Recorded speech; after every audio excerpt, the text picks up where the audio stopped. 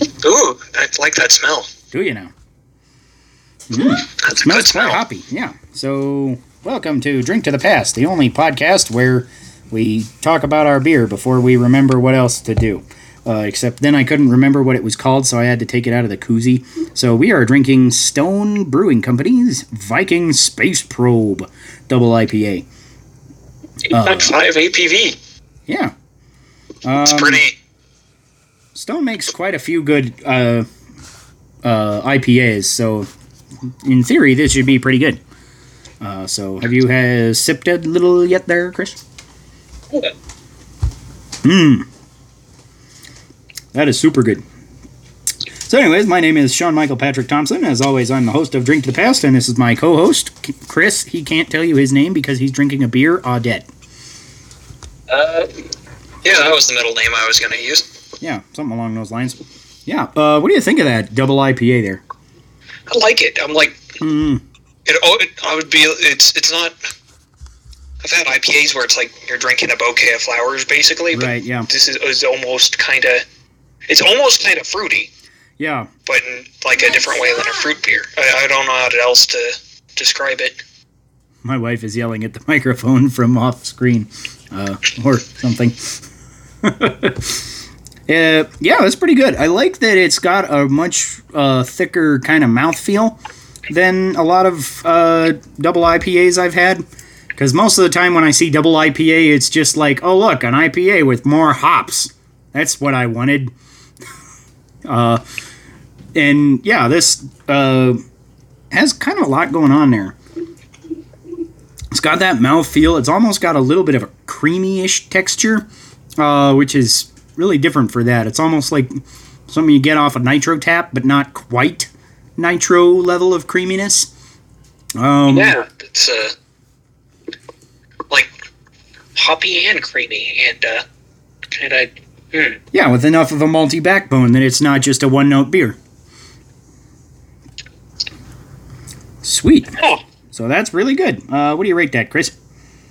I want to rate that a 15. I think this is one of those beers where it's a bit too much for me to drink like standard, but But every now and then I'm enjoying it right now. Right. Yeah.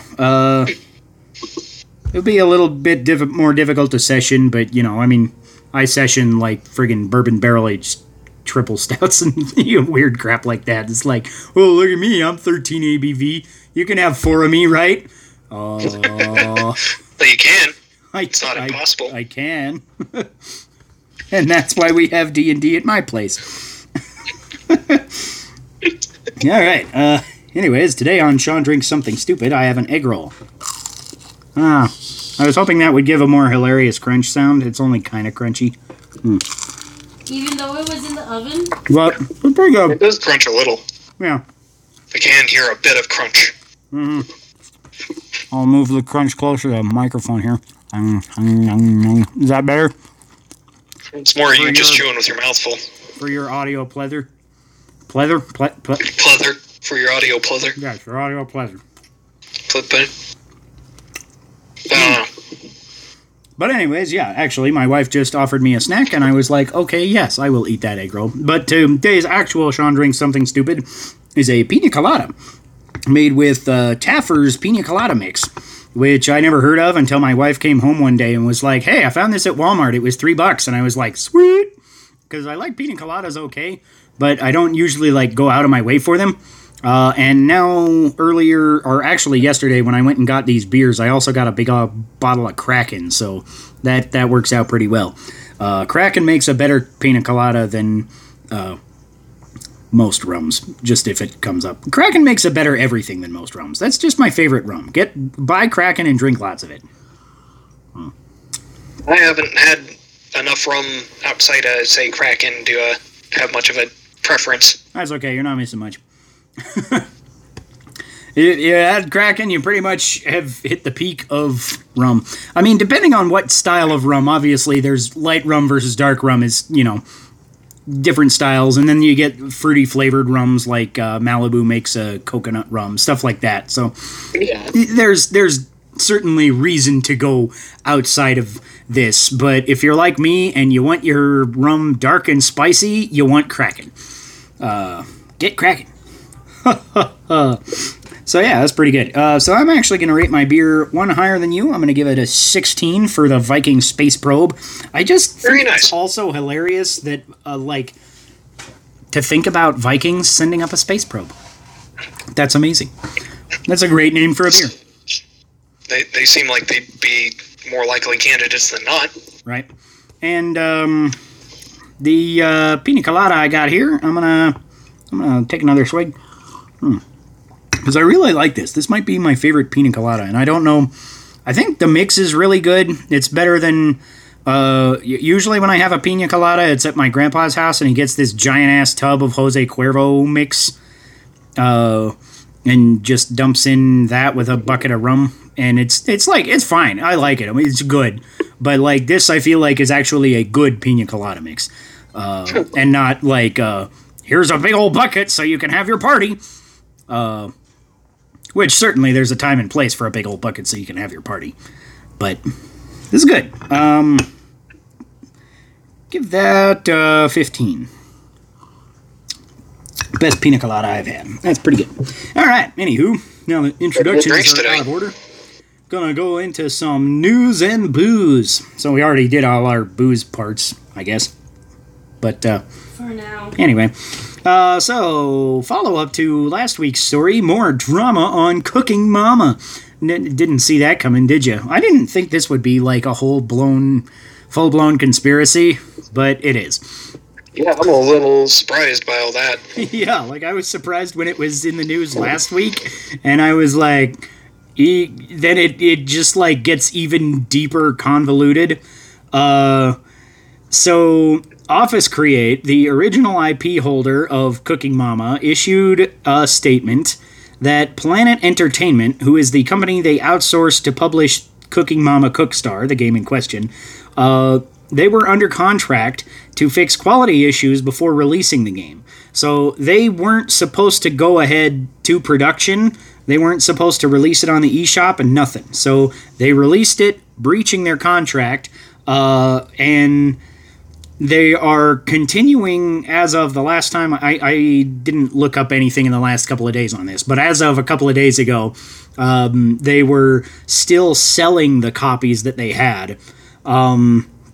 And also, they apparently announced that they had begun development on a PlayStation 4 version of the game, which Office Create never sanctioned. Office Create never told them it was okay to make a PS4 game. This has always been like Nintendo kind of second party exclusive game. Yeah, so I don't think Cooking Mama has ever been released outside of Nintendo consoles. I could be wrong on that, but they always start there for certain. I'm honestly kind of baffled by this whole thing. How do they screw up that much that quickly? Yeah, it's like, this is such a weird thing. And apparently Office Create has now, because of all of this retarded bullshit with just all of what's gone on here, they have fired Planet Entertainment for the breach of contract. So I don't know if a new version of the game will ever come out, or if they're just going to do something else with the Cooking Mama, or maybe just let it die, because, I mean, who the fuck even has heard of Cooking Mama since, like, the DS, right? I remember when the first one came out, and that was it. And I knew one came out sometime between then and now, but I didn't know what it was for. I think it was for Wii. And now we have this whole crazy jumble of drama, and I'm like, where did that come from? Didn't see that coming. So, yeah, that's pretty hilarious. What do you think of all that? Anything more? How does a company screw up so badly that they found to contract I don't know. You're all coming in kind of... multiple things that it's supposed to do? You're all coming in all buzzy. That's strange. I'm going to disconnect and reconnect and see if that solves the problem here. Can I hear you now? So, You're still kind of buzzy. I'm not sure if it's something on your end. Is this any better? Yes, that's much better. Okay. Now you sound like a person instead of a robot speaking through a microphone that is leading to an amp that goes to another microphone that is turned way down. Okay. So, the noise suppression is still in beta. Huh. I was using that to silence the extremely loud sound of my computer's fan, blasting out. Well, if it all helps of you know, I its can't superpowers. actually hear it through my end, so I think it's probably okay anyway.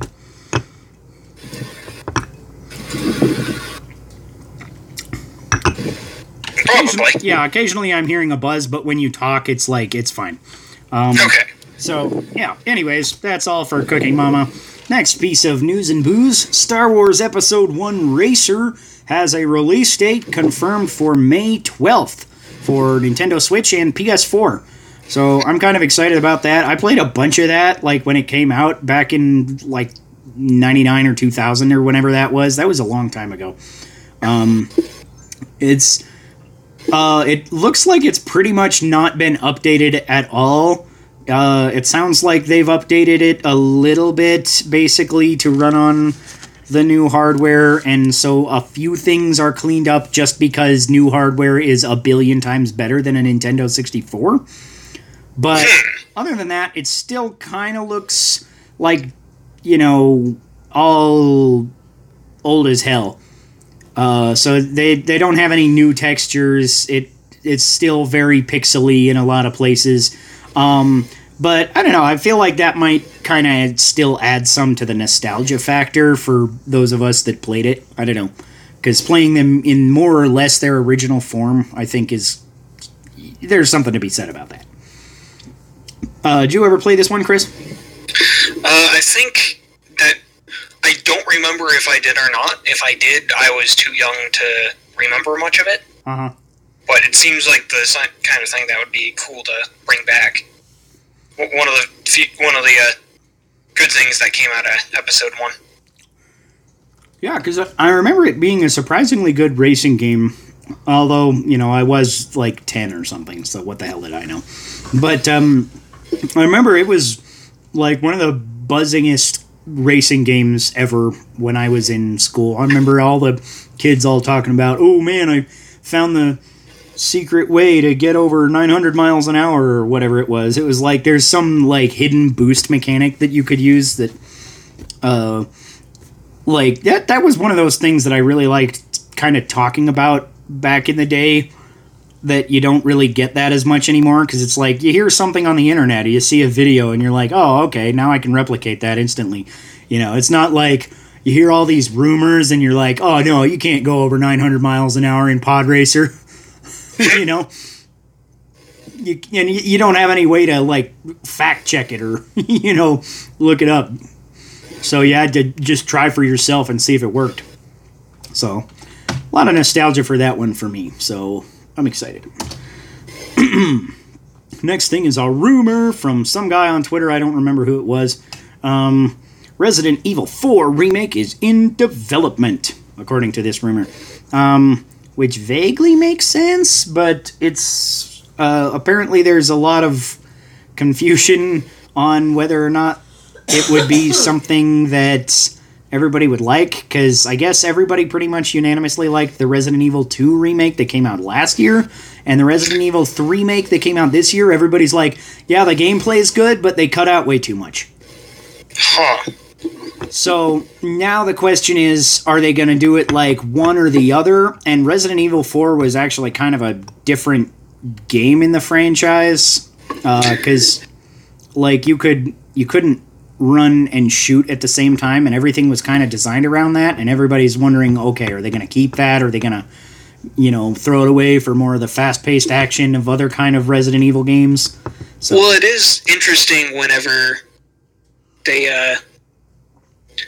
I don't understand why when they remake a game and then they change the design, it always is a little odd to me. And I'm aware that I'm going after a lot of remakes, including probably the Final Fantasy VII remake for this. I'm not saying it's a bad thing, but it always seems strange to me that you would remake something and then change a lot of core design decisions. Right. Well, it depends on really what you're kind of doing, because if you just want to kind of present the story and, like, heighten it and add a lot more detail and different things to things that couldn't necessarily get the detail, 20 years ago when Final Fantasy VII came out, I think it's totally worth it. But and Final Fantasy VII, I think, it's also interesting because those JRPGs, a lot of people did go through them for at least partially through the story, the story. Yeah. But I don't think that's the case for, like, Resident Evil 4. Yeah.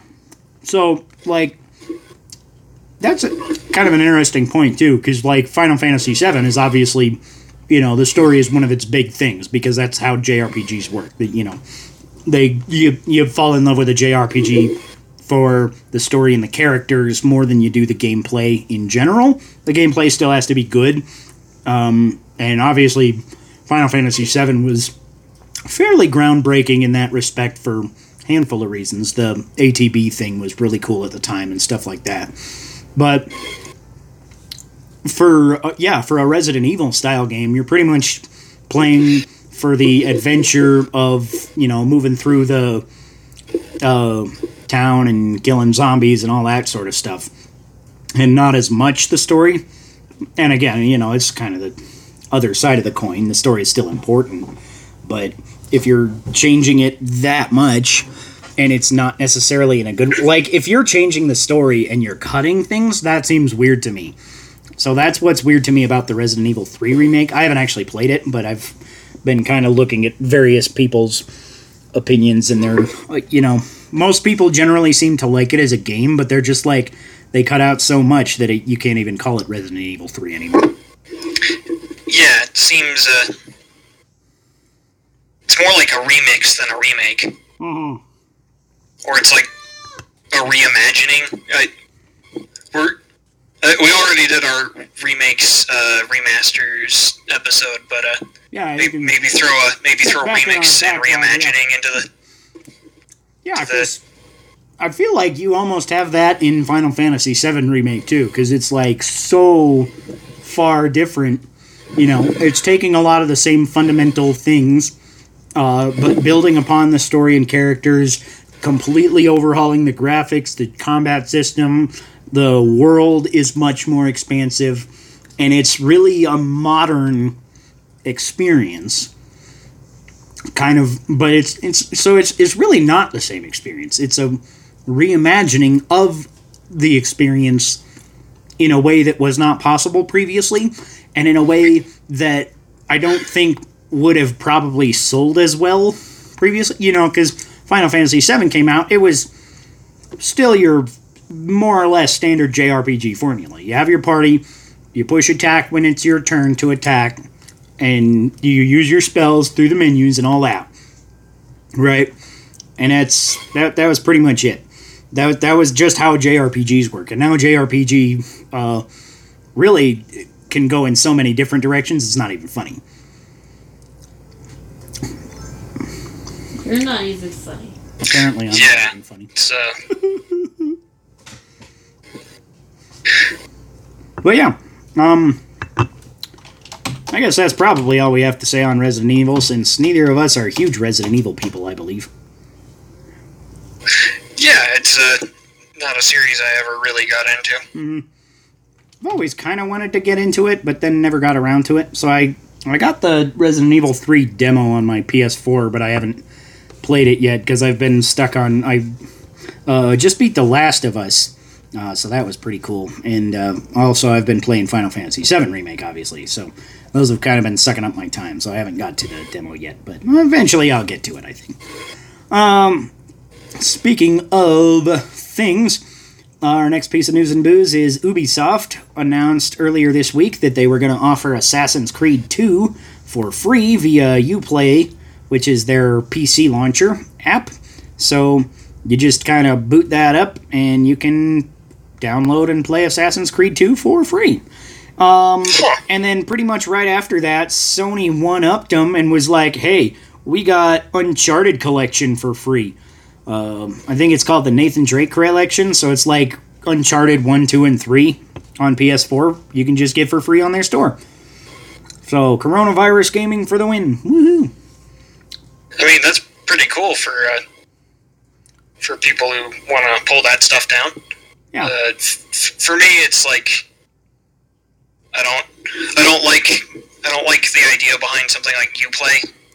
Uh-huh. So this is more like it's a nice extra for people who don't mind that, but yeah, a lot of these like, services are not up to Steam. They're not on par with Steam quite yet, right. So. I don't know, I don't do a whole lot of PC gaming, so it seems to me like a lot of these individual developers have services like this, where they have like their launcher app and stuff, so I didn't think that much of it. I was like, okay, I'll download the launcher. And then apparently, at some point, I had made an Ubisoft account in the past, and I have no idea why.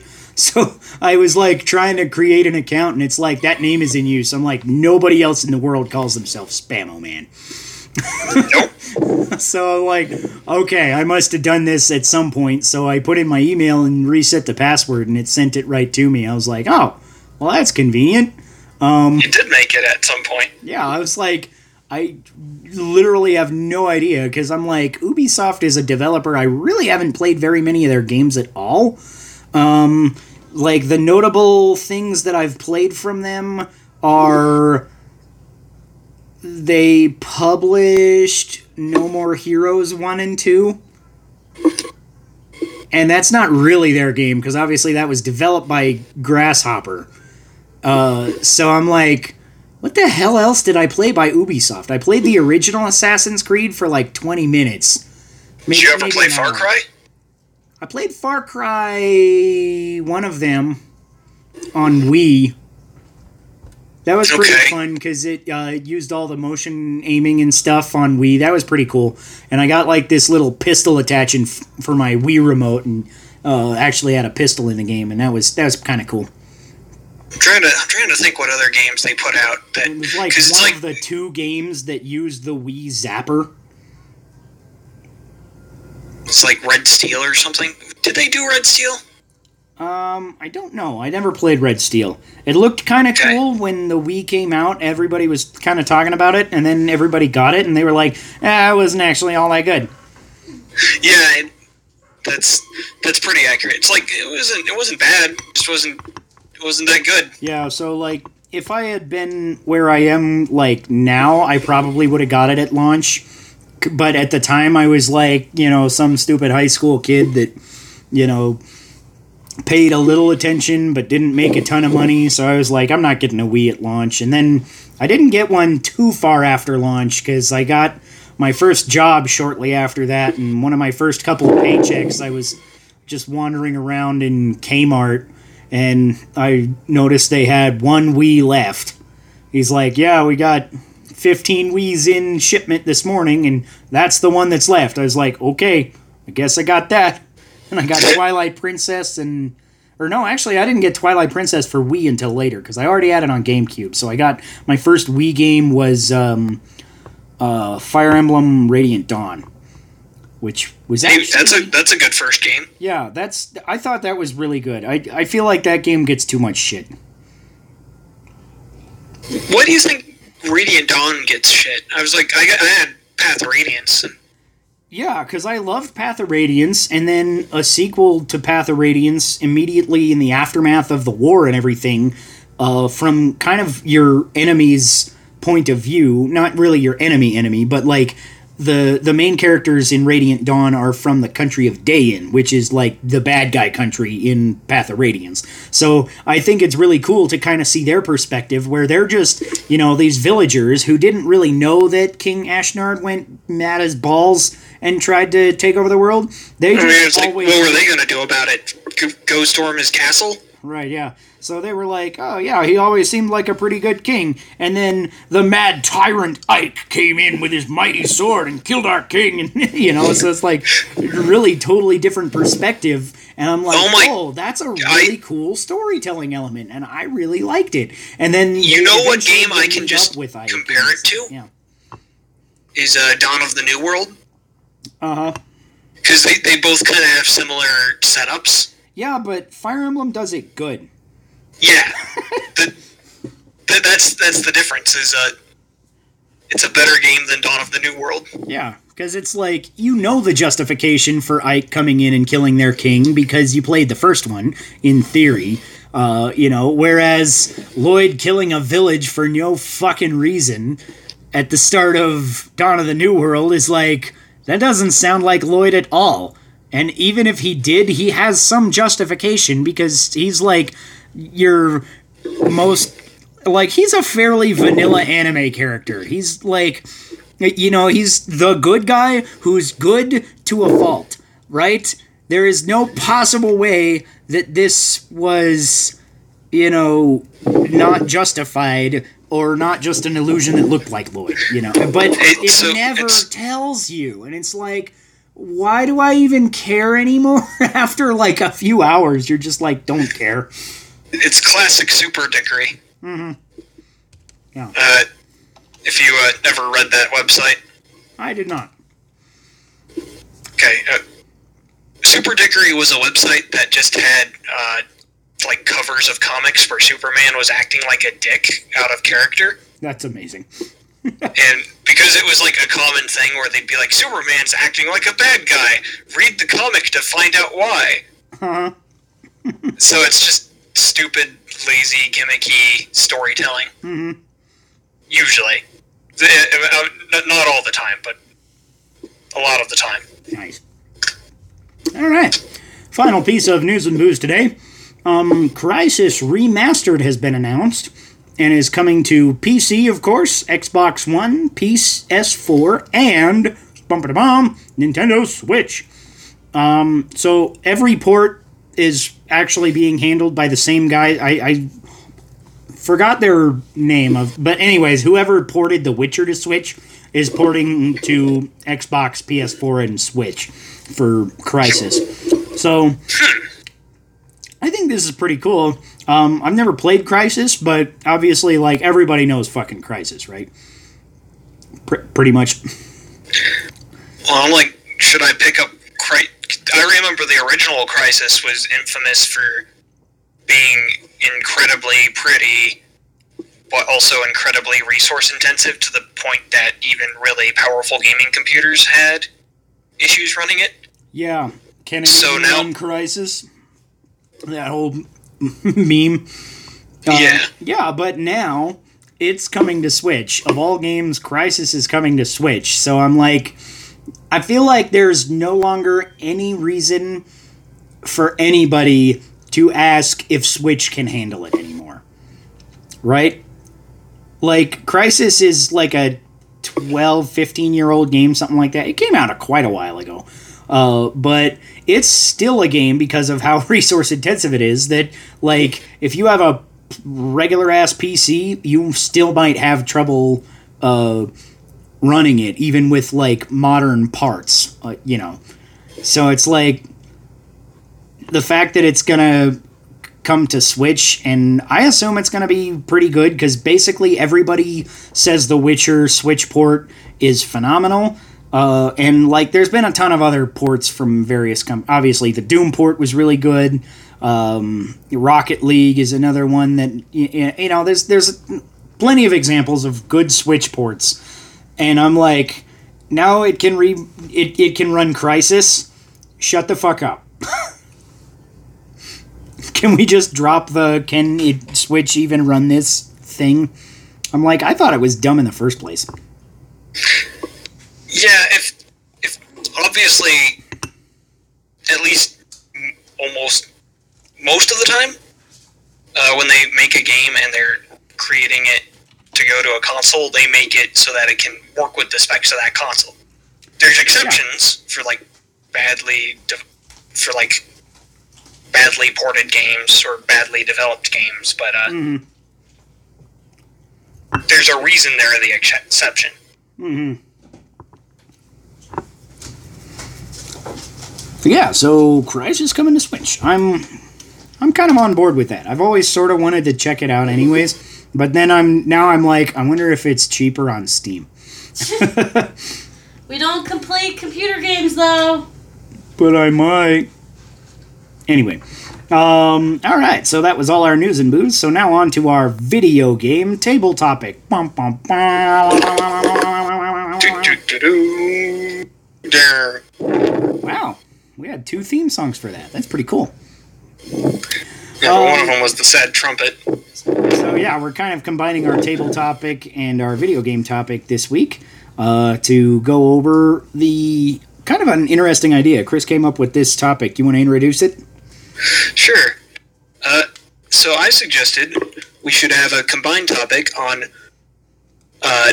unrealistic things in games, and why we as players tend to accept unrealistic things, even wildly unrealistic things, from video games, but why we tend to be less accepting of them in tabletop games. Mm-hmm. And I don't have a good answer for this, but I do know that this is part of my gut reaction, where in a video game, if I punch a trash can and a turkey comes out, I will eat it to heal.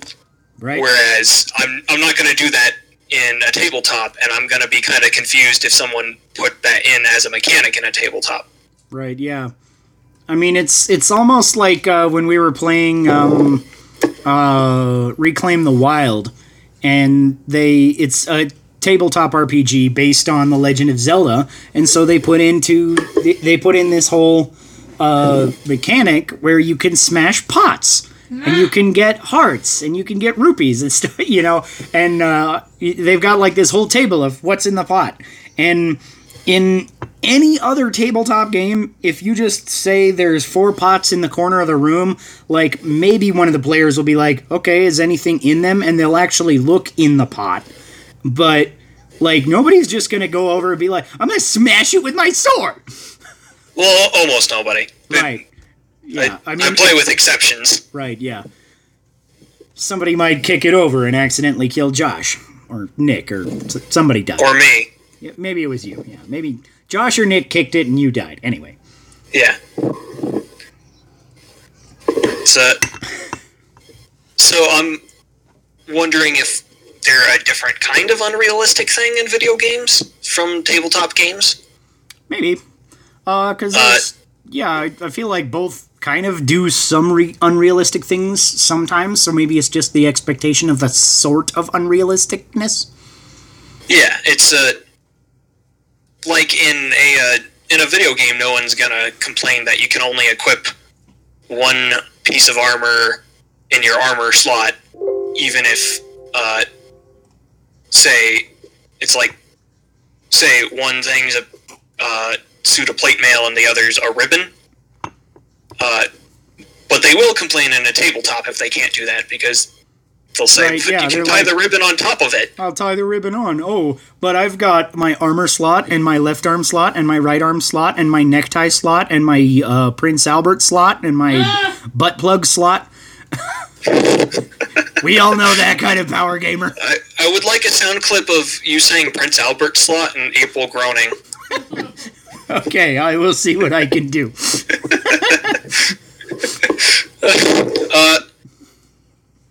But this was a thing that came up during OD&D, where it was things like clerics can't use sharp weapons, and mages cannot use weapons other than daggers in OD&D. Yeah. And mages also can't wear armor. Uh-huh. And the game doesn't really bother explaining why you can't do that. So there was a lot of argument about, okay, why can't I try and hit things with a sword? Why can't I pick up a sword and swing it at someone? Right. Yeah. But if that was present in a video game, I think people would just be like, oh, mages can't do that. The game won't let you. Right, yeah. Because it's not one of your designated attacks, Because, like, in a video game, a lot of times, I kind of think it's kind of funny. Playing The Last of Us, to give an example of this, I had several times when I'm, like, kind of getting in a firefight with some guy, and there's a guy across the way shooting me with a shotgun, and I'm like, oh man, I can kill him and I can take his shotgun ammo. But not every guy with a shotgun will drop shotgun ammo. It's just kind of one of those funny things where you don't actually get the gun they were using necessarily. Like, I've killed guys with no gun, and they're like, oh, here's 3 refill cartridges for your flamethrower. And I'm like, what the fuck? Why did you have those? Why didn't you use that? Right? But it's like, you just kind of give way and be like, oh, it's a video game. It's a random drop. It's fine. And sometimes I wonder if part of it is that you can't really negotiate with a computer. Yeah. Like if I try to do something in tabletop and you're like, you can't do that because you're not allowed because of the game rules, I can argue with you. I can be like, yeah, but this makes sense. I should be able to do it. Right, yeah. Because theoretically, if we're in some sort of survival horror, something similar to that, you could, kill that guy and go be like, oh, he was shooting at me with a shotgun. Can I take it and see if it's got any rounds in it? And the DM, in 90% of the situations, would probably be like, okay. Yeah. But what's funny to me is that if you walk over to an enemy with a shotgun in a video game and you can't pick it up, you won't even think twice about why you can't pick it up. Right, yeah. You'll just be like, oh, that guy's dead. Especially in like more high fantasy kind of things where it's like basically every enemy has a sword, but you already have a sword, so you don't need to pick up their sword. It's probably some trash tier sword. Unless it comes out of a treasure chest, it's worthless. Like, even in games like World of Warcraft, where you can pick up the sword of a random dick on the side of the road sometimes when you kill a monster for a quest that's arduous and pointless, you pick up the sword, and it's gray, and it does damage, and it has no magical effect, so you go to the vendor when you go back to town, and you sell it for a copper. That is its purpose. It's not meant to be a sword. It's meant to be vendor trash, or even worse than that sometimes. It's just meant to be, okay, they had a sword, you can't pick it up. It's fine, whatever. Move on. So, part of what I think something related to this that I kind of wanted to get into is, like, in video games, there are certain things you can do that'll just instantly cause you death. And I'm mostly talking about platformers. Like, you jump down a pit, instant death. Or you fall in water in the wrong level, instant death. You jump on top of, you just brush up against spikes, instant death. Kind of things. Yeah, I'm getting a lot of flashbacks. I just beat Celeste. You beat it? I did. You want to take after we're done with this point? You want to take some time and talk about that? I'd be interested in hearing about that. Yeah, I mean, this is our podcast. We can do whatever the fuck we want. So we can get back to this. Because Celeste, I was actually kind of surprised. I thought it would be harder in the last level because of how, like, people were talking about it. And I was like, I feel like it was still basically on par with I feel like it had a natural progression. It was like, it kept getting harder and harder and harder. And yeah, I died, I think 600 times or something in the last level, but I was like, whatever, that seems like a normal progression. It's just trial and error until you kind of get the right series of things, and it's like, okay, I kept trying and I got it, and I felt like I would have raged more at it like everybody is saying that they do in the last level, and I was like, it was fine. I think it's more that the final level's just kind of a marathon. Uh-huh. Because it's, like, very minor spoiler, it's a lot of the previous levels basically stitched together. Yeah. And I thought that was actually a really cool thing about it, though, too, is that it's like, oh, now you're kind of reliving, the whole game in a sort of a shorter kind of more compact form, but it's also bumped up to the difficulty level where you're at now and increasing even further to there. So I'm like, that's pretty cool. Yeah. What would you rate Celeste on your 3 to 17 scale? This was a lot of fun. I'm gonna give it a 14. Okay. I feel like the story was cool. I get why people really connect with it, but I didn't particularly. I thought it was good, but it's like, I feel like it was also kind of bare bones. It could have been a lot more, which I feel like it shouldn't necessarily have been a lot more, but it could have been. Like, because I feel like the way that it was presented did feel really natural in the context of how the game plays and flows. But yeah, I will say is that there is a lot of extra secret bonus stages that are significantly harder in the game. But I would probably rate it somewhere around that. I'd probably rate it a 15 based on like the gameplay and the story, and then just give it a +1 for that soundtrack. Yeah. The music was really good too. I feel like that just heightened the whole experience the whole time. Yeah. So yeah, definitely a good game. So yeah, why do we jump on spikes in Celeste 500 times and you die instantly the moment you even, 1 pixel collides, you're dead. But in a tabletop, you fall into a pit of spikes and you're like, oh, it should just deal me damage. It can't instantly kill me. Yeah. Or you expect like a range of outcomes. Yeah. Or you expect, oh, I'm wearing plate armor and these are wooden spikes. I understand, like, I might get hurt from the fall, but I probably shouldn't, like, kill me instantly. Right, yeah, with wooden spikes, you might crush them under your armor. Yeah, you can do stuff like that.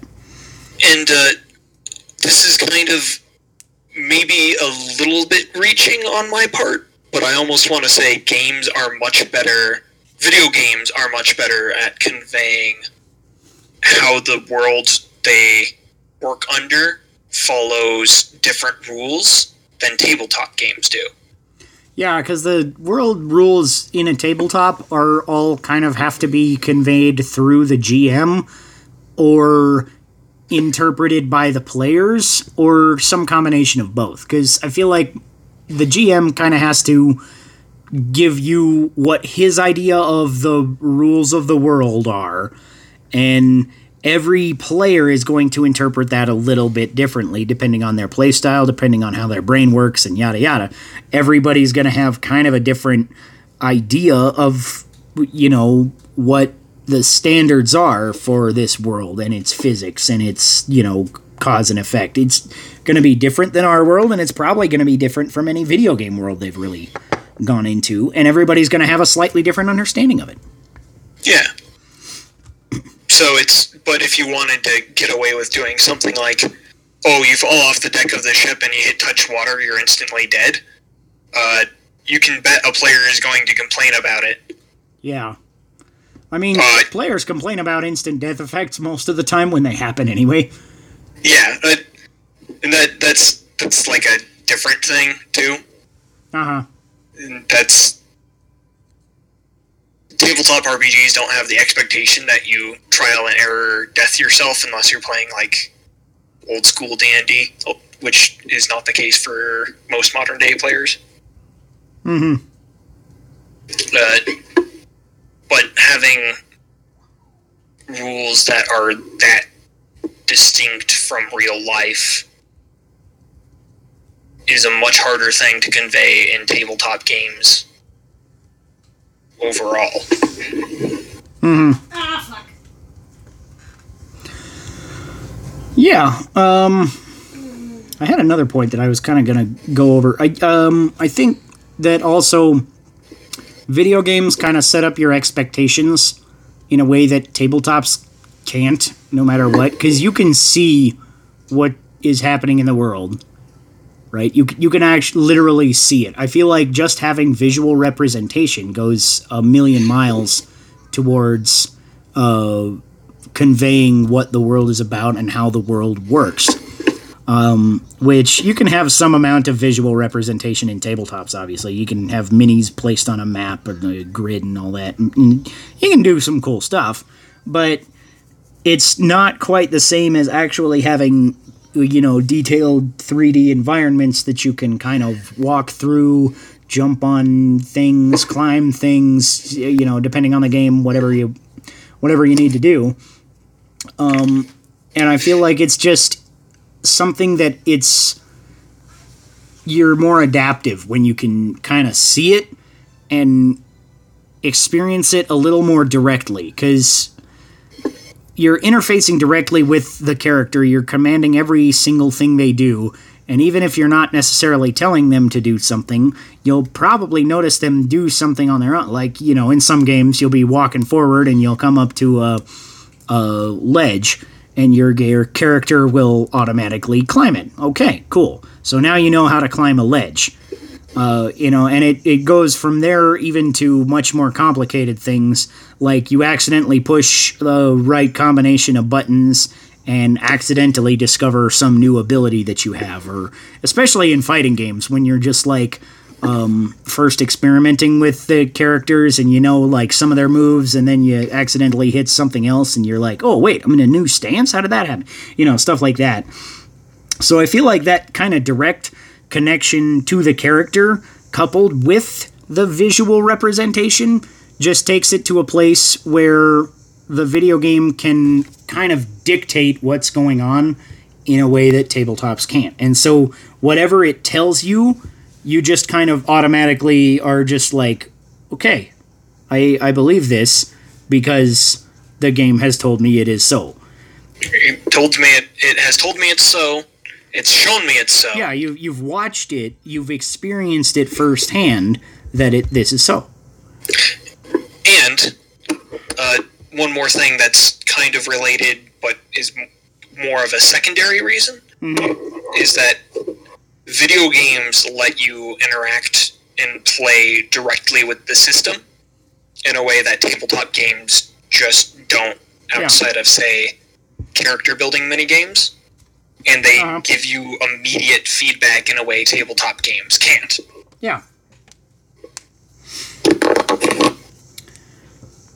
Is that a fart? It's, if you make a mistake in a tabletop game, you may spend the next half hour resolving the consequences of it, where in a video game, usually you resolve that mistake quite a bit faster. Yeah, especially depending on, how the mistake is resolved, because like in a game like Celeste, you make a mistake, okay, you're back at the start of this thing, try again. In other games, it's like, okay, maybe you have to start back from another checkpoint, maybe you have to start back from the start of the level, something like that. Your last time is saved, yeah. In better design games, there's not a lot of time spent in a state where you're in the process of losing, but haven't actually lost yet. Or in, like, a long failure state. I mean, there are games like that, and then they get routinely criticized. But a tabletop game can have that happen and just not have a way out. Outside of the DM being like, okay, you guys, that guy dies, make a new character. I know that they're technically still alive, but they're probably going to die. And you probably don't want to play through that. Yeah, and sometimes it can make for interesting roleplay segments where it's like, we don't know if he's alive, we don't know if he can survive through this, but then I'll have my zombie jump in the water and retrieve his corpse, only to find that it's not a corpse, and then I have to kill him myself. I mean, what? I'm not that evil, am I? Not currently. I mean, Silas sure was. Yeah, I would. Yeah, but, that's a interesting kind of a what am I trying to say here? Yeah, it's interesting to see how different it is, because it's like also players in a tabletop will think of different ways to fix their mistakes, because it's gonna have like more tangible consequences than it is in a video game. Because if you make a mistake in a video game, like probably if it's detrimental to you, the answer is you die. And then you just start over and you try again. In tabletops, you don't start over. There is no reset button. There's no lives. There's, unless you're in a high-level campaign and you've got resurrection magic, sure. But in most tabletop games, it's like, once you die, you know, it's like, okay, roll up a new character, and the other characters have to kind of, you know, figure out what to do themselves. And to that extent, there's also, like, different kinds of consequences in tabletop games that don't come up in video games. Because, like, you'll have an issue where, like, oh, you told the wrong guard the wrong thing, and now he just won't believe any of you. And so he won't let you into wherever you're trying to go into, like the town or something, and now the zombies are going to come out, so you got to find a way to sneak into town or something like that. That's not something that happens in video games. In video games, it's like that stuff happens in a cutscene, or, you know, that's about it. Like, it'll have a detailed way that will almost definitely be one specific way to get into town to escape the zombies that come out at night or something. Video games very rarely have a failure state where you're just stuck with it. Yeah. In tabletop games, I think tabletop RPGs, I want to say they're less forgiving in that way, except that they also allow for more courses of action. Mm-hmm. Like, in a video game, it's just, there's probably a set number of ways to do a thing. Yeah. So, and you have to take one of those ways, but in a tabletop game, you fail, the guard no longer believes you, but you can still, like, creep over the walls, or you can go to another town over and pay a high-level wizard to teleport you into that town. Right. Or maybe you could pay off the guard or something, you know. Any number of different things. And now that we've said all those things, if we were actually DMing, the party would come up with a totally different thing that we never expected. Because that's how that works. But you can't, you know, you're kind of railroaded into one decision or another in a video game almost all of the time, you know. There's a handful of exceptions, obviously, where you got, like, things you can solve puzzles different ways or stuff like that, or go to different places in different orders. But for the most part, it's like there's one way to do the thing that you need to do. And so now I'm thinking, is there, like, something core to video games that makes us more accepting of their limitations in a way that we aren't, that, or more accepting of their artificial limitations in a way that we aren't with tabletop games? And I'm thinking of, in specific, Disco Elysium with its skill systems and otherwise mostly tabletop RPG-ish way of handling things.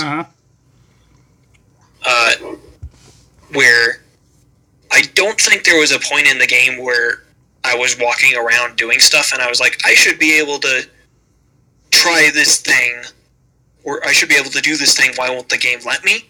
Right. Or I should be able to succeed at this thing, why is the game not letting me succeed at this thing?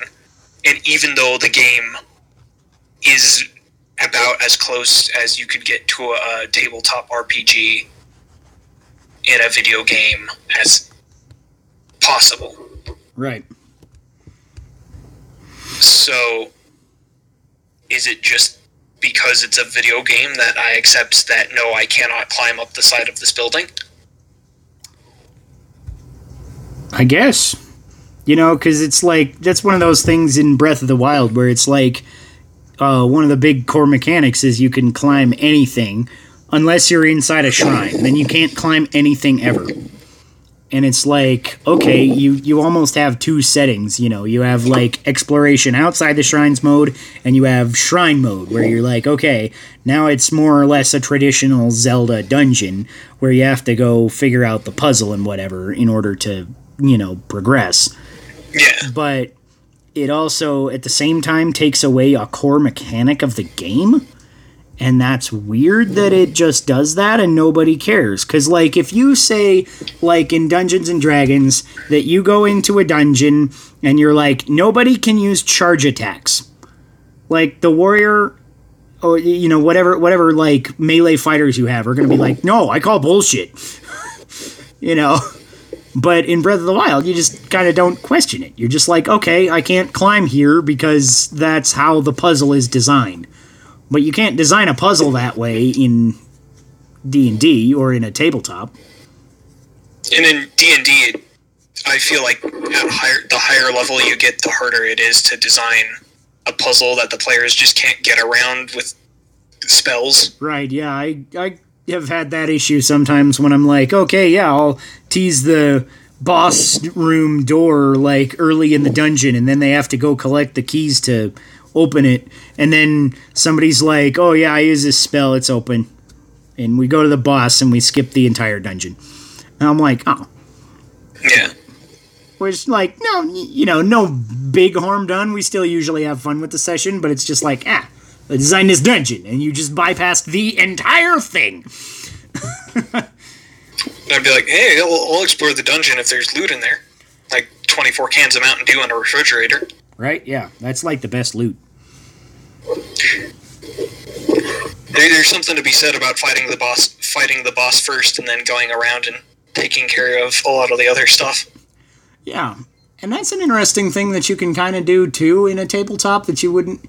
I feel like that would be really different in a tabletop, because you go in a video game, if you somehow manage to go to the boss first and kill him, then go through to get, like, the rest of your treasure, or even if you just, like, don't 100% clear the dungeon, right? You just get the necessary items, go kill the boss. Then you just have a couple of treasure chests to clean up at the end. All the monsters are still there. All of the dungeon bosses, like, minions are still there. But, like, in a tabletop campaign, I feel like the players would be like, why are these guys here? We'll just tell them, hey, we just killed your boss. He's not here anymore. Go the fuck away or we'll kill you too. And, like, half the time I feel like that would work in most dungeon settings in a tabletop game. That reminds me of an episode of Konosuba, but I'll get into that after the podcast, probably. Okay. It's not something to be brought up here. Yeah. Because tabletop games allow for more freedom, as a nature of being moderated by a person, tabletop players tend to be almost more sensitive to breaks from what they consider reasonable reality.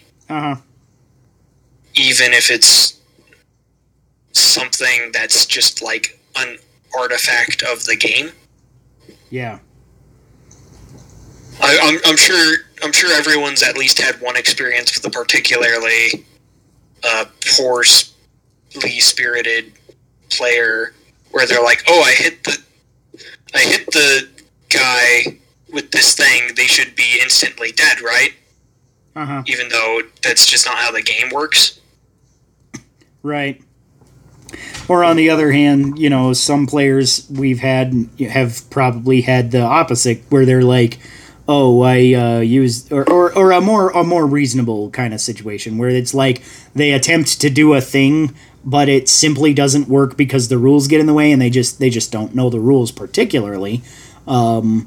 I feel like that's handled kind of the same almost in both of these too, because we're in a video game, like you cast a fire spell on something that's immune to fire, it's not going to take the damage. But in some cases, the tabletops word it oddly. Like we had a buddy that was playing with us a few sessions ago that cast some. He wanted to cast some kind of, I don't remember what the spell was, but it's a mind affecting spell on a golem. And golems are mindless and therefore immune to mind-affecting spells. But the spell description read, it's effective on any creature, and the effect works on any creature. So he's, like, kind of conflicted that he kind of understood it once we kind of explained it to him, but it was still kind of like, he did have a cool plan, and I kind of wanted to just, like, DM hand-wave it, but I was like, it is mindless, you can't, Yeah. It's like, most of the time I try to, let players do stuff, but if it is strictly against the rules, then most of the time I'll just go with the rules. So is it just a question of understanding, then?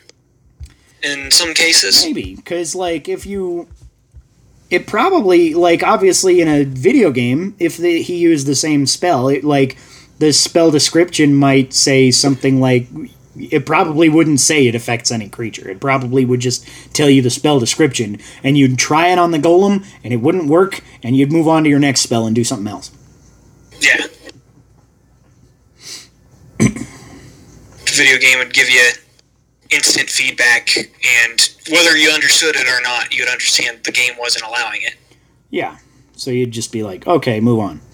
Unless it's like a bullshit game where it's just like, it doesn't make any sense, and this is a really weird, obscure example, but in Zelda's Adventure for the CDI, there is a boss in the game that is immune to every single weapon except for one in the entire game. For no reason. And you have to get this one weapon specifically to damage this boss. And nothing else will work at all. So, in that case, it's like, I feel like the game does a worse job of explaining it. And I almost think early games are full of things like that, where you need to get a specific thing, or you need to do a specific thing, but the game never really explains it. So you can just get hung up on it. Yeah, but I feel like in other cases it was handled a little better, where it's not like there's literally one sword in the game, and it doesn't tell you that it's not damaging it, I'm pretty sure. I'm pretty sure because it has the hit detection, and it knocks back with other swords, but it just does no damage. Unless you have the right sword, which is like some completely... otherwise you would think this is an optional item in the game, because I don't think it's as good as some of the other sort. I'm not an expert on this game. I've never played it, but it's kind of this like the worst possible scenario of handling it badly. Whereas like you get like The Legend of Zelda, the original one, it had stuff kind of like that. You could only kill Ganon with the silver arrow. And it's a weird, obscure mechanic, but it's like if you're reading all the guidebooks and things, which was also a lot more normal back then you'd know that like that was one of his one weaknesses. So you'd have to go search for that. And it's in the same dungeon, so you would probably figure it out eventually.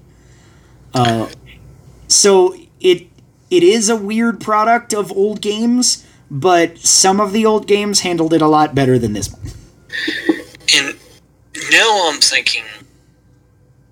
Now this has got me thinking with this lock only one valid key thing that happened more and often in old games. That isn't really a thing in tabletop games, except in some older editions in Dungeons and Dragons where the monsters had things like immune to non-magic weapons, and it didn't really describe why they were immune to non-magic weapons. Yeah, and now it's like in, even in relatively what I consider modern, quote unquote, D&D is like 3.0 and above, because I feel like everything since 3.0 kind of relates back to 3.0 somehow, except the fourth. And I think we're using a similar definition here, where modern D&D is like 3.0 and 5th edition. Yeah. And old D&D is like 1st edition and 0th edition. Yeah. AD&D and stuff like that, yeah. But there were certain monsters could not be hit by weapons that weren't silver or magic. But yeah, now it's like, okay, now they've got, like, some creatures are only, like, they're incorporeal, so they're only, you have a 50% hit chance if you have a magic weapon and a 0% hit chance if you have a non-magic. But it's got that incorporeal descriptor, so you know why that happens. And I feel like that sort of thing just became a standard of D&D in 3rd edition, where it's like, okay, now everything kind of has it. And I feel like to a lesser extent it was kind of building on that in second edition, because I played some second edition and it seemed at least more sensical, logically kind of presented than first edition, where I felt like it was all just fuck the players. But and oh man, if there's any first edition there's gonna be some blood. Right. Since first edition was the Gygax's last edition, and second edition was released under like a more corporate guideline. But what I'd say is that in OD&D, you could get monsters that you couldn't hit with weapons, unless they were magic weapons that were totally corporeal, and it didn't explain why they were immune to those weapons. Things like, say, wights, which were, or wraiths, which were like ring wraiths back in OD&D. So they were like physical creatures that could hold stuff. You could hit them with a weapon and they just wouldn't be harmed by it.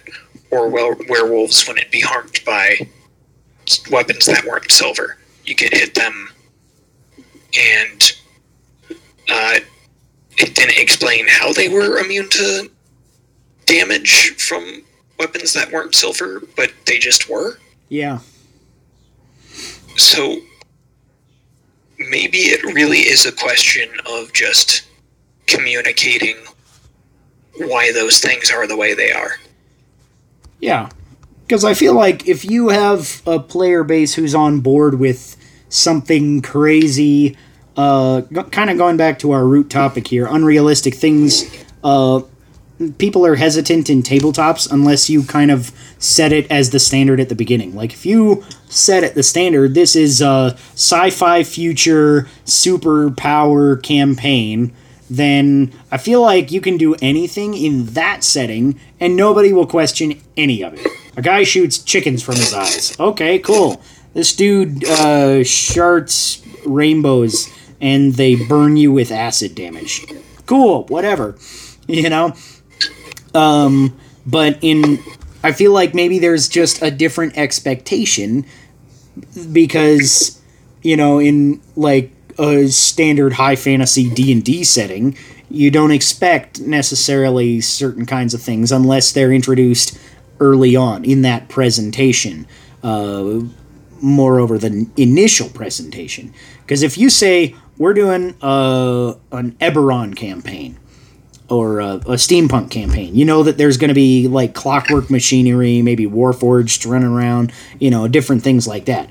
But if you are just like, we want to play some D&D, and that's all you say, I feel like there's this initial kind of visualization from most people that this is going to be a medieval setting, but a high fantasy medieval, so it's going to be like magic and magic using, but like basically no machinery, except for the machinery that's inexplicably hidden in dungeons, which we sort of talked about last week. Yeah, the wizard with the ray gun being like a classic thing. Yeah. So is it just that tabletop RPGs have to justify, in theory, infinitely many things? And video games have, like, they're finite. They're either finite in scope, or they're finite in, like, what they can show. They're, like, finite in design. Yeah, maybe something like that. Because I guess, theoretically, if you don't tell people what's going to happen in your campaign from the get-go, you know, they're not going to expect it. But in a video game, if something unexpected happens, you just sort of go along with it, because if it's presented well, it's presented in a natural way, even if it doesn't specifically really make sense, like all of this fascinating, incredible technology that the Sheikahs have in Breath of the Wild, or that, like, you can see with the time shift stones in Skyward Sword. Stuff like that. It's like this ancient technology. It's dead for thousands of years, and you have to kind of work with it. And it doesn't really make sense. But because it's a video game, because you're getting that visual representation and you have a tangible way to interact with it, you kind of forget that. And at first, maybe you kind of have some of those feelings, but they kind of go away as you just like work with the mechanic, because that's what you do in a video game. You work with what you're given. Whereas in a tabletop game, you're given a whole world, and you don't have to work within limitations of the game. You just do whatever you want, instead of being like, okay, this is how the mechanic works, so I use it, whether or not it makes sense. Yeah. There's no... You don't ever have to justify a mechanic in a top game. So, yeah. Is there anything else we want to say on this? I don't have much. Summary being just tabletop games are infinite. The DM is a human being that you can hypothetically negotiate with. And the expectation that tabletop games work more like the real world. There's infinitely more assumptions you'd have to counter to make going against the grain and having unrealistic things like mages can't use swords, or wear armor. A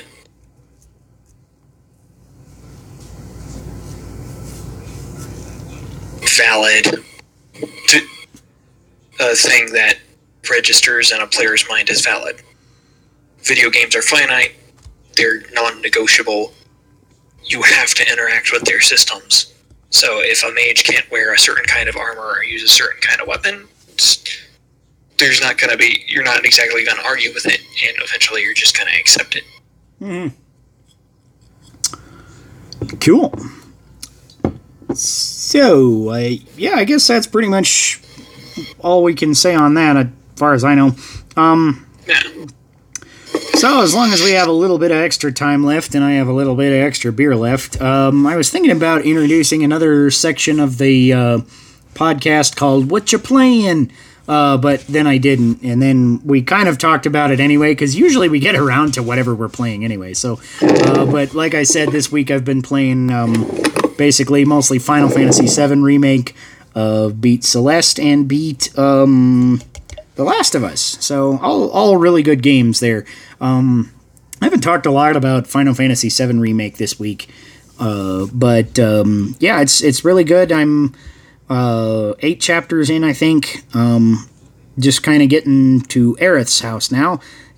She's a lot more annoying than I remember her. I don't remember her being so annoying, and maybe it's just that like she has a voice now, and so it kind of comes off as like being a little cheeky instead of like a cute flower girl who's trying to get the warrior to fall in love with her or whatever. I don't know. It just comes across a little different, and I like so far I feel like she's really annoying. So probably part of that is the voice, but you're also probably misremembering how she was characterized in the original Final Fantasy VII. It's possible, yeah, because like I said, I didn't remember as much as I thought when we were talking about Jessie last week. I'm like, I don't remember her hitting on Cloud much, but now I'm totally shipping them. They are so fucking adorable in this game, it's not even funny. Do you remember what happens to her? Yes. So, but I mean, okay. I mean, you could say the same thing about Eris. So. Oh yeah, it's like, oh, do you remember? Well, she was around for longer. Right. That's more famous. People are gonna still, ship them anyway. So let me have this. Yeah. Yeah, you know what? That's fair. Yeah. Just the ladder falling down and her going shit. I was like, yeah, I'm pretty sure that was in the original game. So yeah, her personality, from what I can tell, is mostly not been changed. It's just now she has a voice to be annoying with. Right, yeah. Because it just comes off as a little cheeky and like, hi, I'm here, pay attention to me. And I'm just like, I kind of get it's also kind of funny though because I really like Cloud a lot better than I did in the original, because in the original I feel like he kind of came off as this vanilla Avatar character where he's just like kind of going through the motions, but with the way that he expresses himself and all this kind of thing, I think it comes off a little more like, you know, he's a fairly battle-hardened warrior. He's seen a lot of shit, and he's just like kind of trying to distance himself from the world because, you know, he doesn't want to get too close to anything because, you know, he knows it could go down in his line of work and stuff like that. So I feel like you get a lot more depth from Cloud's character, even though I feel like the lines are, if not identical, they're right around the same kind of thing as what he said in the original. It's just like, I'm just here to get paid. Yeah. Kind of, yeah. I mean, I'm thinking that if I was to get a PS4, I'd probably be picking it up for this. Yeah, this is definitely, if there's a game to buy a PS4 specifically for that game, I'd give it to this game or Death Stranding. I feel like those are the need-to-have games on this console. And Death Stranding is one I look at and I'm like, it looks interesting. I don't know if that would hold up when I played it, if I'd be able to get into it in the way some people did, or if I'd just be bored out of my mind. It's a weird, very divisive game, too. So it's like, it's hard for me to say that, because I know I love it so much, but I know that some people are just like, what the fuck ever. It's like, just looking at videos of it, I'm like, I understand why some people love it, and why some people hate it. And I feel like if I were to play it, I would either love it, or I'd be like, it's not really my thing. There's a lot of downtime, and maybe I'm too ADHD to deal well with a lot of downtime in my video games. I didn't feel like there was a lot of downtime, because I feel like you can, like, basically as long as you, like, equip yourself properly when you're at the towns, you're just, like, pretty much going between where you need to go. You're always on the move, kind of. So I never felt like there was really any downtime. Okay. I feel like, though, it would be a very different experience from mine, because, like, I kind of tried to go blank on Death Stranding content before it came out and everything. Because, like, I saw the first trailer, and I was like, that is trippy and interesting enough that I just know I want this game, no matter what it's about. Like, I've got no fucking clue what it's about.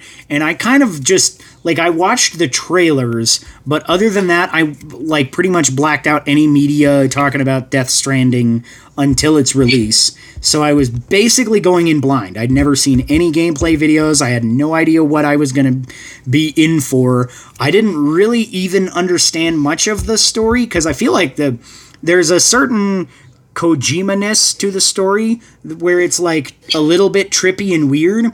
And the trailers were like that. They took that Kojima-ness and they multiplied it by like 75. So it was just like I don't understand how anybody understood anything from the trailers, honestly. Like, I watched them, and I was like, this is trippy, this is dark, it's, like, maybe a little fucked up, I'm not sure, but it's awesome, and I want it. There are people that go through those trailers and just analyze it. Yeah, and it's funny, because I watched, like, analysis videos like that for, like, Zelda trailers and stuff, but for this one, I was just like, nope, I don't quite understand what it's about, and I don't want to going in. I want to go in completely blind, basically. And I did, and I think that was, like, one of the reasons why I liked it so much, was because I couldn't have possibly seen any of it coming. I also feel like you and I have a different relationship with a game series like Zelda than, say, we might have with Metal Gears or Death Stranding, or like any host of other games. Yeah. And how we approach them. That's true, because, like, with Zelda, I'm just, like, I'm all about it. I want to find out as much as I can as far as the lore goes. I don't want to watch, like, a bunch of gameplay, but, like, kind of enough to get myself into the mindset of what the gameplay might be like. But, like, I don't like being totally split, because, like, For an example, I was really kind of spoiled for Twilight Princess for a while, because there was so much kind of leading up to that with E3 demos that, you know, people posted videos of and stuff like that, that basically I'd seen almost the entire first dungeon and everything leading up to it before I played it, and that's like it does not have a short tutorial segment. It has a notoriously long tutorial segment.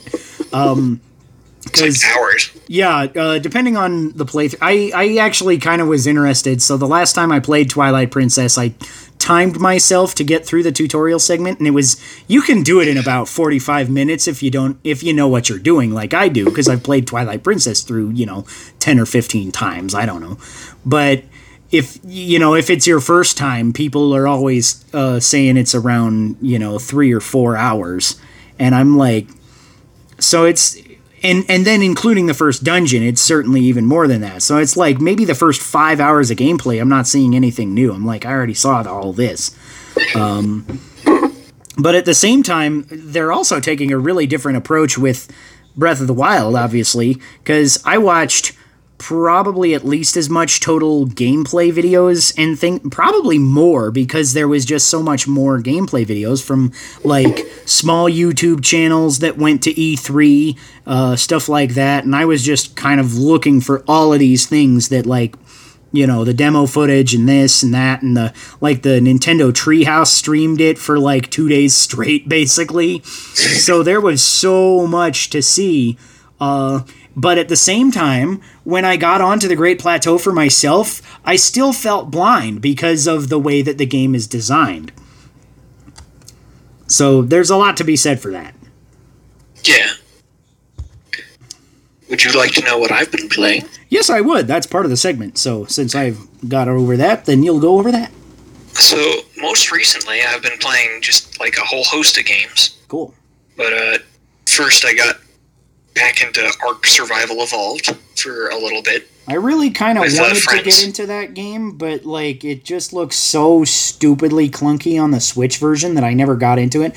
And I was like, maybe is it a little better on PC? Or I assume you're playing on PC?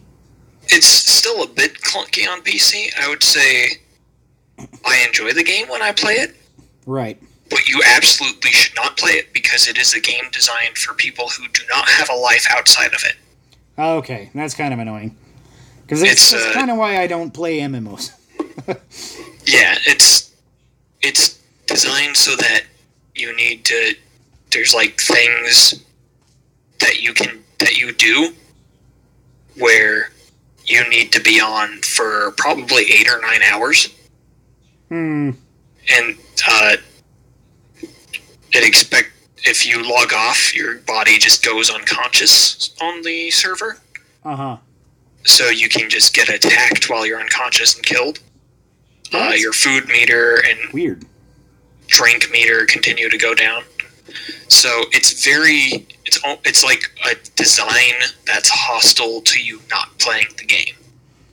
Huh. Which I don't like. I don't think that's a good thing. Yeah, I'm not sure, because it's like, if it was just kind of a, log in, log out, and it had those mechanics going in while you were in, that sounds fine. But if it's like, you can just log out, like, and go get lunch, and a fucking dinosaur's gonna eat you, that's kind of annoying. Well, it's like, you can log out, but you need to make sure you log out in your base. Right. So dinosaurs can't break in and eat you. Okay. So if you've got kind of a safe spot, that's a little better. It's better in that way. But if you're like playing on a PvP server, which are all the official servers, another tribe can just break into your house and murder your entire tribe while you're asleep, and you don't really have a way of responding. Now that's fucking silly. And so I'm trying to figure out how that style of gameplay got started. Mm-hmm. Because I know Minecraft... It's like Minecraft was like the popularizer of that, but Minecraft was also much friendlier in design. Uh-huh. Anyway, I guess I would say is I enjoy playing the game. I have fun when I'm playing it, but don't play it. Right. I've also been playing It's Baldur's Gate Enhanced Edition multiplayer, a bit of. I've been playing that with Josh. Sweet. And that game in multiplayer is actually, it's still just as fun as it is in single player, but it has a bunch of technical issues with it. Uh-huh. I've also been playing Synthetic, which is like a top-down roguelike shooter with mouse and keyboard, where you can collect weapons and items and stuff. Cool. And you kill robots. And that one game is actually a ton of fun. Uh-huh. And it goes out of its way to be as hard as possible in terms of things like reloading a gun. When you have to hit E to eject the magazine, then you have to hit R, and then you have to hit R again on the active reload or let it complete. Uh-huh. And sometimes when firing the gun, it can jam. Huh. And you have to fight to get it unjammed. Mm-hmm. It sounds like it would be either a really neat mechanic or just balls annoying, like, and no in between. But I feel like it would be like one sometimes and a different one the other times, like tripping in Smash Brothers Brawl, where it's like, better than because when you clear a jam, it reloads your magazine automatically. Okay. So it's not that bad. Right. But it's not too annoying. Mm-hmm. So I've been having quite a bit of fun with that. Mm-hmm. I just got done playing a session of a game called Broforce. Huh. Which is a game where you play various knockoffs of action movie stars. And it's kind of like Contra Rules, where one hit kills you instantly. Okay. But you can get extra lives that are different characters, and they all have different abilities and different attack styles. Huh. So, like, you can play Chuck Norris, Texas Ranger, and then if he dies, you resurrect as, like, Neo from The Matrix. That's hilarious. They play totally differently. Right. And MacGyver is the worst character. That's sad. Yeah, all he can do is toss dynamite. It's kind of awesome playing a game where the worst character is the one that tosses dynamite. Right? How does that work? It's not very accurate. Apparently. And it doesn't throw very far, so you have to get up right close to them. But once you throw it at somebody, it sticks to them like a sticky bomb. And his ultimate is a bomb stuffed in a turkey, so it attracts the enemies to it, and then it explodes. That's ingenious. And it's like a side-scrolling game where you can like mine through the walls, but just by shooting at them, or even like stabbing them with a knife.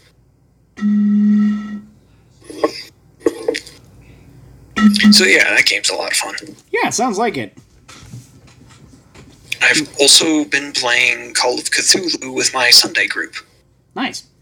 I was gonna say we should also do a tabletop kind of recap of what various things we've been doing. So how do you like Call of Cthulhu? I actually had somebody was asking me if that would work well on Discord and Roll20, and I was like, I'm not sure. I've never played Call of Cthulhu. I don't think you even need Roll20 for Call of Cthulhu, as long as you have like a dice roller that everybody has access to. Right. I've been having a lot of fun with it, but granted, it's kind of a hacked version. Okay. Because we didn't like the sanity mechanics behind how it was just you could roll and then just completely lose control over your character for a session and just watch them die. Mm-hmm. It's like a 30 to an hour and a half failure where you're just going to die and you know you're going to die and you don't have any control over the outcome.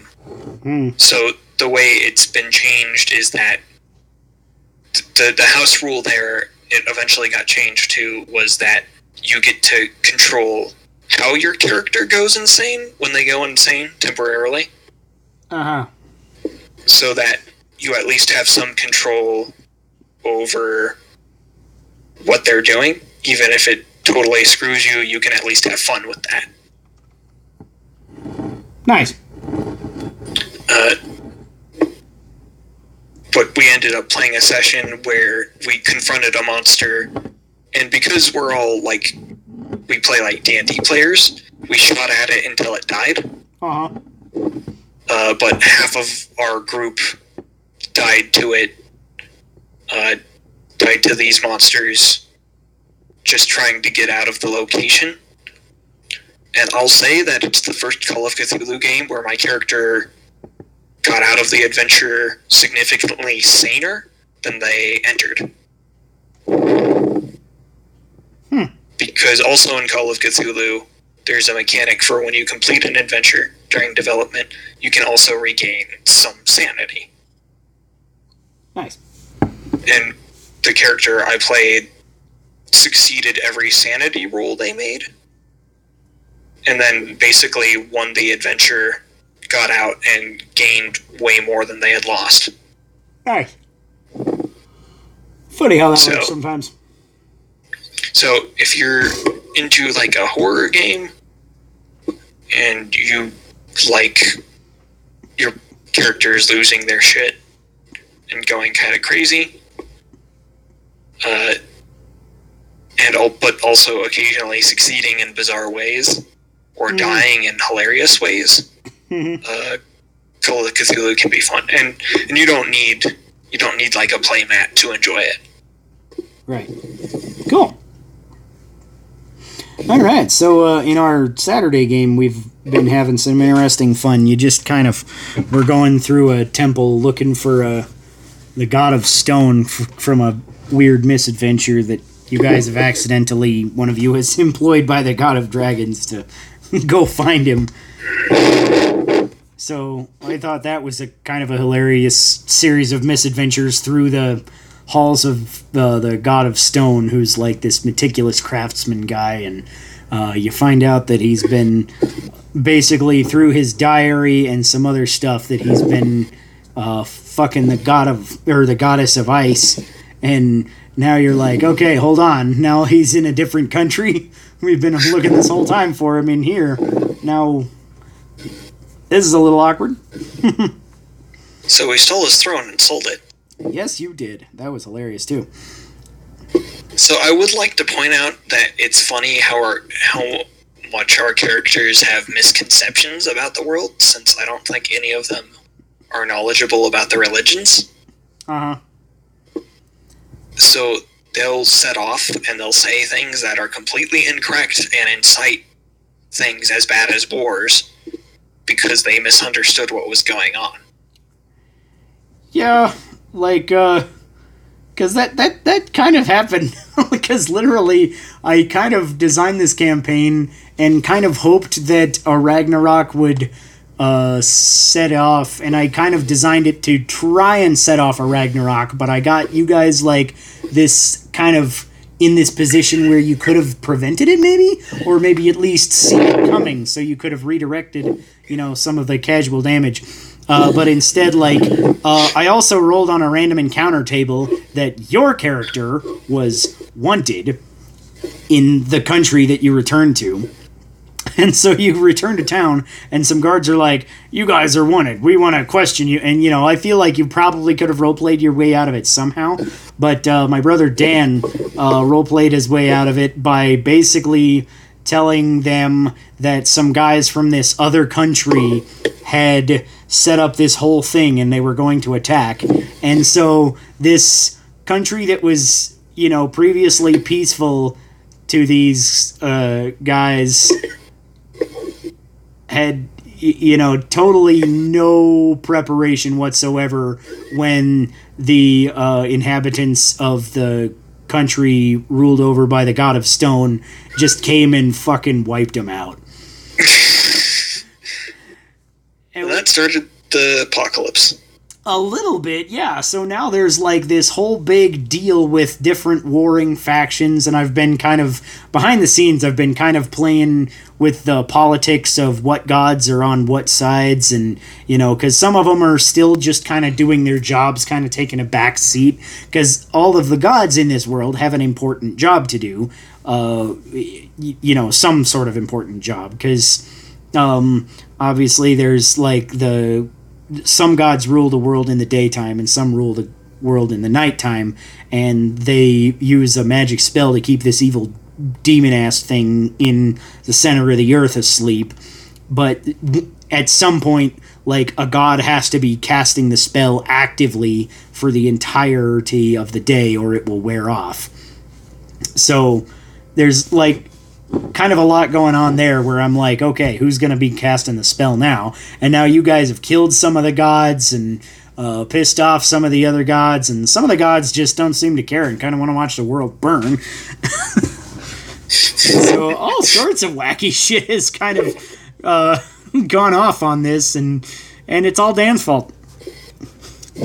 Yeah, Dan. Yeah. I'm going to have a new beer of the week right now at the end of the episode. It's Mike's Hard Pineapple Mandarin Lemonade, which my wife apparently didn't want to take the last swig before she went to bed, so she handed it to me. So here's a Mike's Hard Pineapple Mandarin Lemonade. That's a lot of fruit. Pineapple, oranges, and lemons, I guess. Huh. I feel like Mike's Hard are good things to drink, like, when you want to stay at the level of drunk you're at. Right. But you don't want to increase the level of drunk you're at. Oh. Near the end of a night. Right. My wife got a giant-ass can one time of Mike's Harder Lemonade, which is 10% instead of 5%. And she was, like, halfway through it, and she was just like, I don't know what's fucking going on. It wasn't quite that bad, but she was like, it was pretty funny just to kind of watch, like, I was like, that says it's 10%, right? She's like, what? She just had no idea. Thought it was like regular Mike's, just in a big bottle or a big can. That was pretty funny. Yeah, so this mostly tastes like pineapple juice. It's not bad. Sweet, pineapple-y, 10. Yeah, that sounds like a Mike's Hard. Yeah. To me. I don't mind them. They're fine. I'll drink them on. They're good, inoffensive, nice, and sugary. Yeah. Nice, refreshing kind of a drink, depending on what your kind of thing is. Yeah, I'm like, yeah. You can drink beer, and then you drink beer and liquor early in the night. Mm-hmm. And then you have Mike's if you want to stay drunk, but not get a lot drunker. Yeah. All right, so now's that part of the episode where we just kind of talk about random bullshit until somebody says something really awkward, like horse penis. That's pretty. That's not. Is that awkward enough? No, not.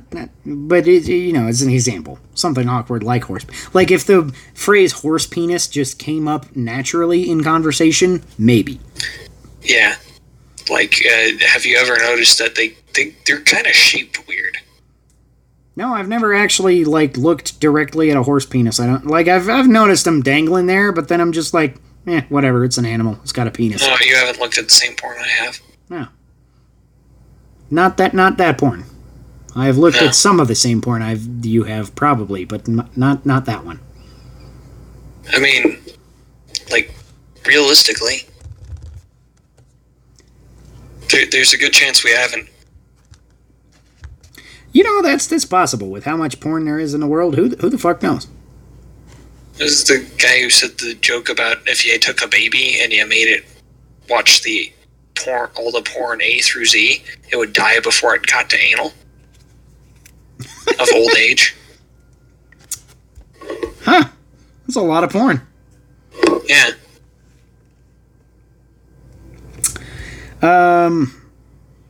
I guess the only thing we know for sure that we have both seen is that picture of that guy whacking off in a Superman pose. Yeah, thanks for that, Sean. Yeah, I made awkward family memories for you. My dad nearly saw that. I thought he did see that. I don't remember how you told the story, but I was just like, yeah, I am the reason that Chris has password lock on his laptop now. Sean is the reason I have a password lock on my laptop. Yep. It's wasn't a thing I needed before then. Yeah, but then suddenly there's a guy jacking off in a Superman pose on your desktop when your dad comes in and sees your computer. It's like, oh. Yeah.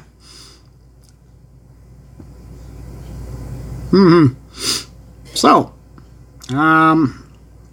Optimus Prime is cool. Is that awkward enough? I don't know.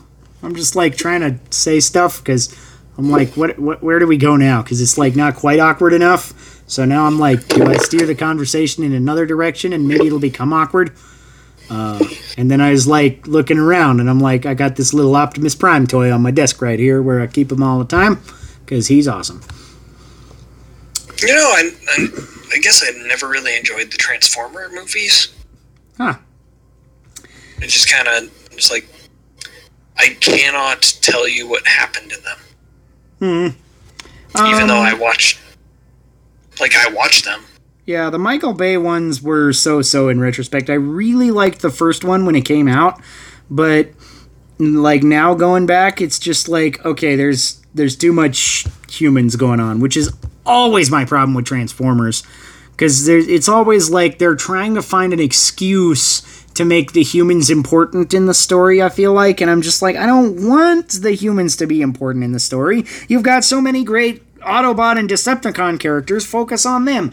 They can be on Earth, and you can have some human characters being like, what the fuck do we do with this shit? There's robots having a war on our planet or something, but you don't need them. Like, I feel like one of the coolest concepts was, for Transformers, was for the Fall of Cybertron video game, where it's literally just you're the Autobots on Cybertron fighting the war with the Decepticons. There's no humans at all. They're billions of miles away, and the fucking world is better for it.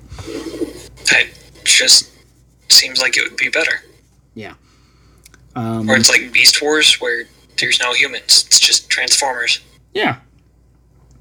So I don't think any of them are terrible that I've seen, but there are some that I'm just like, yeah, instead of watching the movie, you should look up the fight scenes on YouTube and skip all the rest of it. Yeah. Because a lot of it is the high-flying spectacle of the fight scenes, and I enjoy some of the Transformers stories, but a lot of them are just like, Michael Bay is looking for an excuse to make a hot chick front and center and then have a bunch of explosions. And he is great at directing Transformers fight scenes, and he is not great at directing hot chicks doing stuff. Yeah, it's kind of a wash. He's good at picking hot chicks to look hot. Yeah, but I mean, you could trust most guys to do that. Right? Like, not all guys, but most guys. Most guys. Not me. I'd pick a blue-haired anime boy. I mean, to be fair, you'd get some real niche appeal with that. I would. Actually, not even niche appeal. I'm sure there's like a lot of people that want to see that. Probably, yeah. I mean, who doesn't like a good blue-haired anime boy? I mean, like, I'm lukewarm on blue-haired anime boys.